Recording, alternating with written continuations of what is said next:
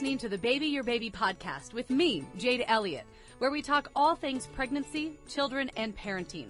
Don't forget to subscribe and share with your friends.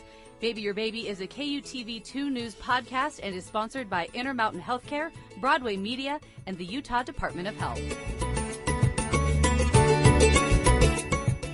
You are listening to the Baby Your Baby podcast with myself, Jade Elliott, joined today by pediatrician Tyson Tidwell. Thank you for being with us. Absolutely. Thanks for having me. We are talking about something that we know is ever so important, but can also, in all reality, from parent to parent, can be a challenge sometimes. Absolutely a challenge. And that is reading to your baby, reading to your child as they continue to get older. But we know it's important. Talk to us about some of the benefits that it has. Absolutely. So we know that reading from a young age, there are so many great aspects to it. So first and foremost, it's time spent with mom and dad. Yeah. There's a bond that can't be replaced. And so spending time reading to your child, that's a great opportunity to have that one-on-one time and have that social interaction. We know that it helps with literacy. We know that it helps with development of language skills. We know that, as I mentioned, it helps with that social or emotional connection and sharing something together that you can help share interest in. And the imagination. Absolutely. I think that, that's one thing I know we've seen in the kids is by reading, they then take on this whole new world of imagination and taking things that they may have seen or heard in a book, yes, and then applying them into their real life or with their toys. Or it's truly something that you can see benefits from a very, very early age, even past the time where they're reading on their own, right? Yeah. It's still something you can share together and, as you mentioned, really help foster creativity and an imagination. Yeah, and my husband's a big reader. He loves reading, and he loves that kind of aspect, too, of, the different worlds you can go into and things like that. And I'm grateful for that because I feel like he gives more of that to our little ones than I do. In regards to the love of reading, I just usually fall asleep after the first paragraph, and then the next night I have to go back and read that paragraph over again because I've forgotten what I read, and then by that point it takes me about 3 years to get through a book. When I'm in charge of reading, it's to some degree or another more of a wrestling match, trying to keep them on my lap. So exactly. But like I said, and you said, we know it's important.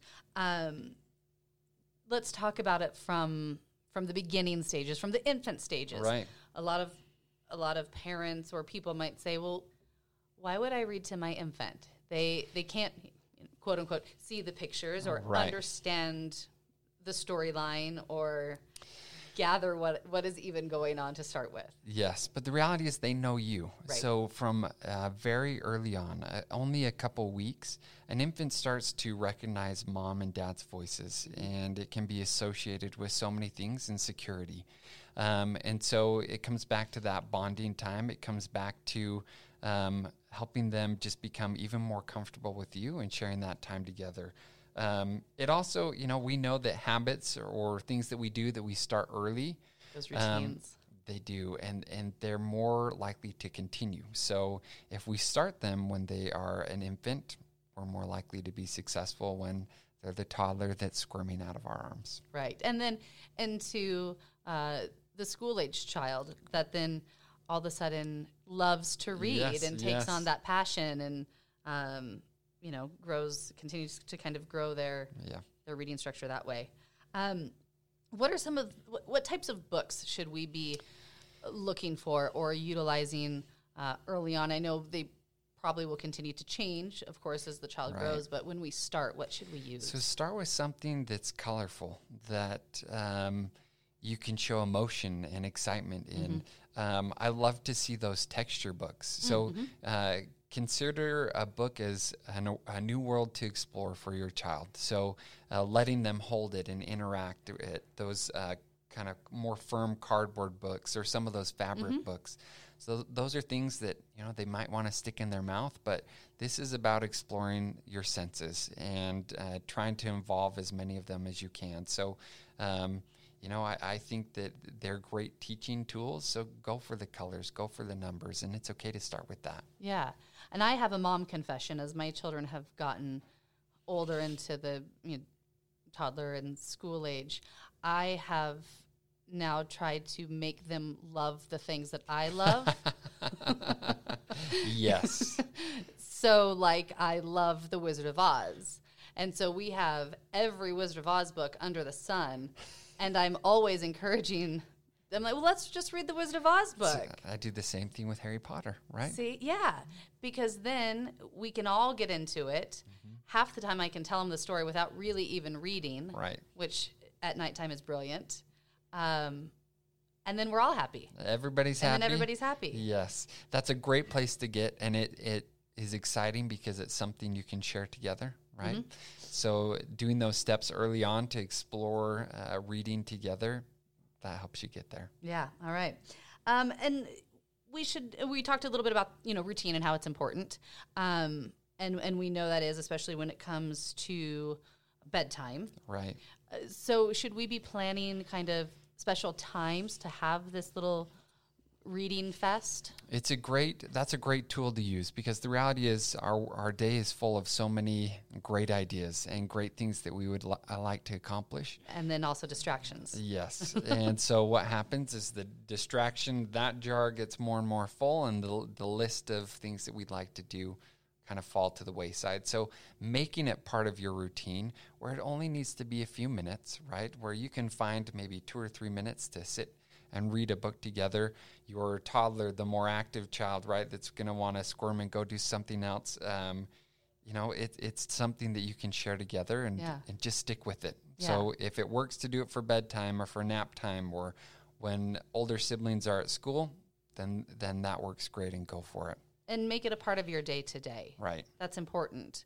Even from a school-age child, we know the importance of, that 20-minute-a-day reading time that they encourage, through school and the Reading Foundation and stuff like that. Start that early on, right? You have to start early on, and it's really going to be a progression of baby steps, mm-hmm. right? You're not going to get there right from the start. So form those good habits early on and make it a part of your family routine and your family life, and it's something that you can enjoy and share together. And make it fun. Yeah. Talk about the books, right? Make it almost more interactive. Yes, and that's a great way to teach your child and to really develop those milestones that we look for. So, pointing to the picture of the cow and asking them, what sound does this make? And be excited about it. Mm-hmm. Although your child might not understand what you're saying, they certainly can understand your tone and your excitement and your emotion behind what you're saying. So don't be afraid to do that, and use it to teach their colors, to mm-hmm. teach their letters. All of these things are great ways to start early, teaching something they might not understand, right? But teaching in a way that they can enjoy with you. And then you do hit those milestones where all of a sudden they're asking you, what sound does the cow make? Right. And they get used to it. We have books that we've read so many times over that will end a paragraph, and the kids will go, on the next page, mommy is. Yep. They will learn it, and you might start to go a little bit crazy reading the same book over and over again. So don't hesitate to try to introduce something new. Mm-hmm. But it's fun to see them get excited about it. It's fun to see them learn and become so familiar with it that it's something that they cherish. Yeah, and then that next milestone that you see is when then your child reads to you. Mm-hmm. And that's pretty incredible. Yeah, I think to your younger child. This is what we were talking about beforehand. How great is it to have our older children sharing that with their siblings? Oh yeah. And it's a bonding time for them as well. And it's also a way to maybe get a few other things done around the home with that free time. Mm-hmm. But it becomes a very important means of learning and using your mind, using your imagination that the entire family can share. Yeah, no, it's adorable to see your children reading to each other and loving on each other and sharing that not only that learning experience, but that creative side as well. You know, watching our little girl try to do little voices reading to our little boy. It's adorable. It is. So I don't actually get anything done while they do it, because then I just watch them and I'm taking pictures obsessively like it's never going to happen again. But it does. Right. Resources for parents. If they have questions, or if they are struggling to maybe find a way to incorporate this into their day-to-day with their children, or wanting to maybe have some recommendations for some good reading material. Right. So, don't be afraid to ask your pediatrician, right? There are some great programs that the vast majority of pediatricians participate in. One that I really like is called Reach Out and Read. And it is a means of providing a free book to every child at their well child visits. So between 6 months of age to 5 years of age, a book at every visit. So, That's great. We're going to build that library that you guys have at your home. Don't hesitate to take a walk down to reading time at your local library, and then pick up some books that your child is interested in. And then share with your friends, pass it around. As I've mentioned before, the American Academy of Pediatrics on their website has some good resources for books. And, I think that the more and more we transition to a digital age, taking the time to actually share something physical or share something that you can read together, it's exciting and it's helpful, and it will help with that bonding. Yeah, absolutely. Appreciate you as always, Pediatrician Tyson Tidwell. Thank you so much for being with us. Always full of great insight and information for all of our listeners. Thank you so much. And that concludes this episode of the Baby Your Baby podcast, as we talk about reading with our babies.